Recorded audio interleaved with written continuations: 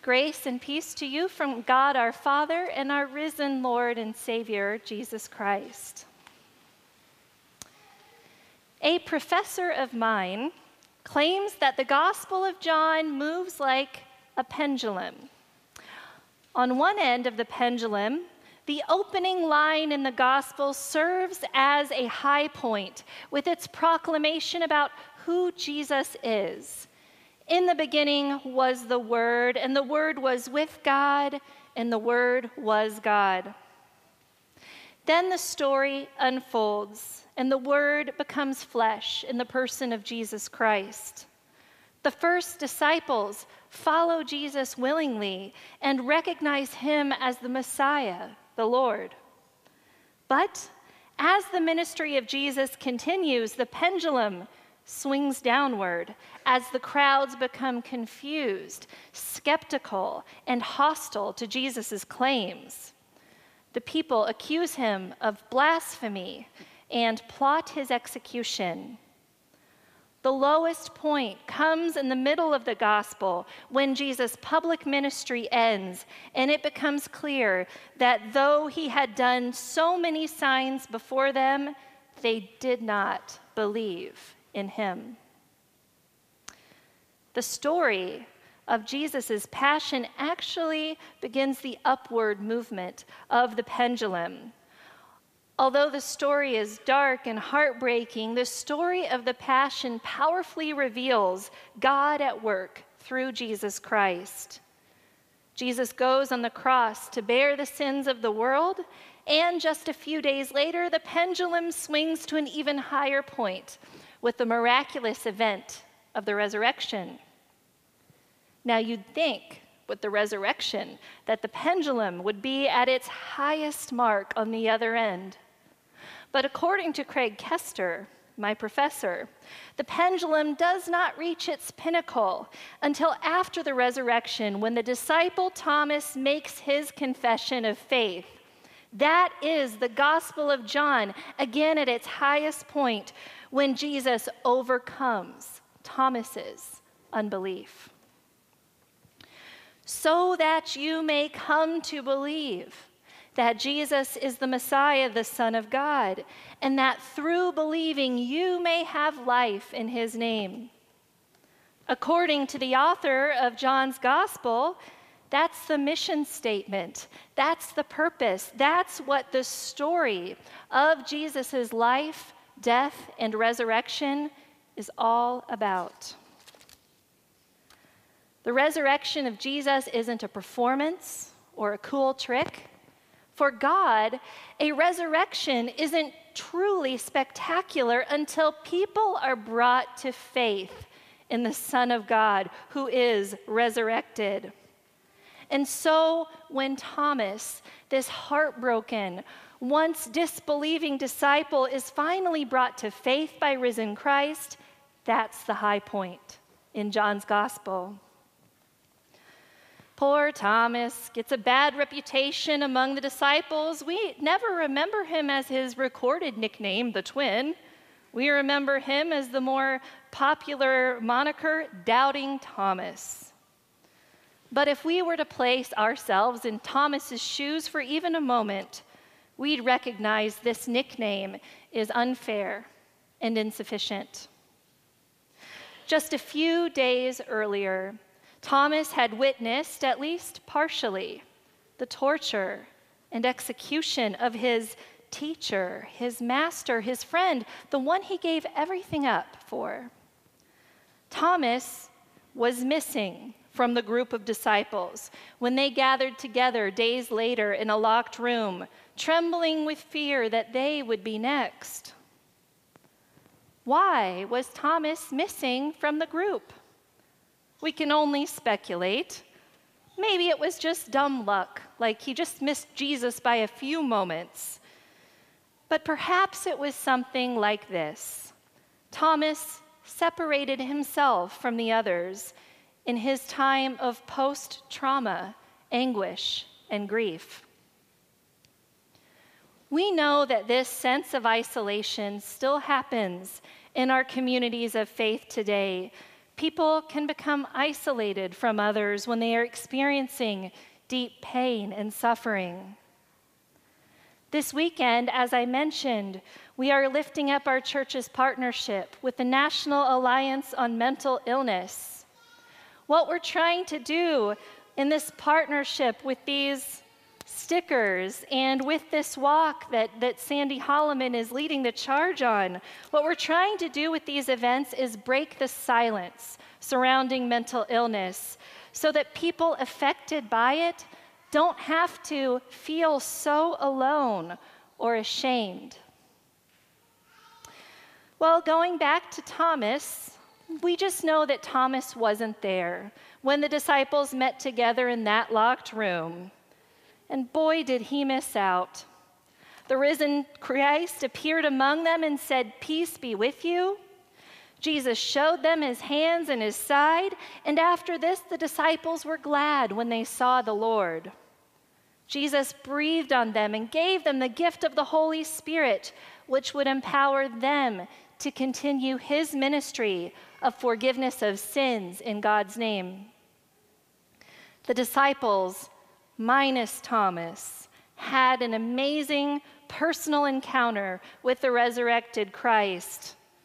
So when Thomas met up with the disciples again, they were giddy with excitement and told him, "We have seen the Lord." But their testimony, their word, it just wasn't enough to break through Thomas's isolation and grief. In order to have the joy of belief as they did, Thomas needed a personal encounter with Jesus himself, and Thomas bravely expressed that need to his friends. "Unless I see him, touch him, and feel him for myself, I will not believe," he said. Thomas simply could not believe unless the good Lord himself stepped in to intervene, which the good Lord did. Jesus did not forget about Thomas. Jesus showed up when Thomas needed him most, which apparently was a whole week later. You have to wonder what that week was like for Thomas as he remained in community with the other disciples. Thomas couldn't share in their bubbly faith and excitement, but he stuck around anyway. That's some bravery right there. And kudos to that community of early disciples for making sure there was space for someone like Thomas in their midst. I hope we have a community like that here today. When Jesus appeared to the group a week later, this time with Thomas present, Jesus didn't beat around the bush or play coy. He dealt with Thomas personally and directly. Jesus graciously offered Thomas what he needed in order to believe. He said to him, "Here I am, Thomas. Go ahead and touch me. Do not doubt anymore, but believe in me." The next line that Jesus spoke, he wasn't only speaking to Thomas, he's also addressing the reader of John's gospel, which includes us. Jesus says, "Have you believed because you have seen me? Blessed are those who have not seen and yet have come to believe."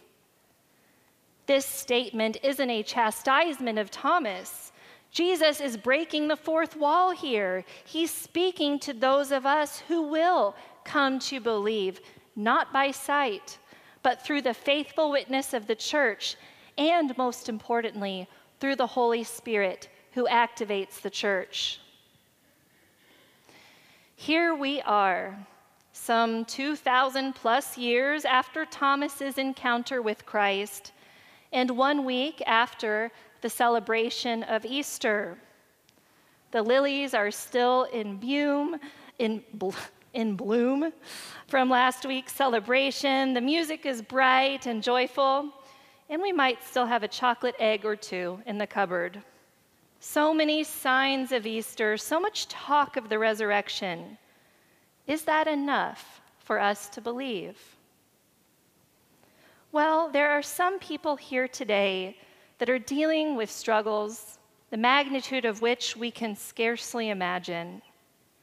Some of us are hanging on to our faith by a fingernail, and it's a major act of bravery and loyalty to show up when we're in the midst of that kind of struggle.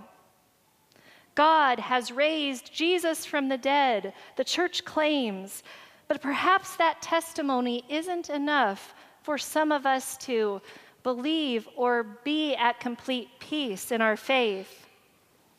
So what does God do with us in such times? Does God shrug God's shoulders and say, well, I already raised Jesus, what else do you want me to do?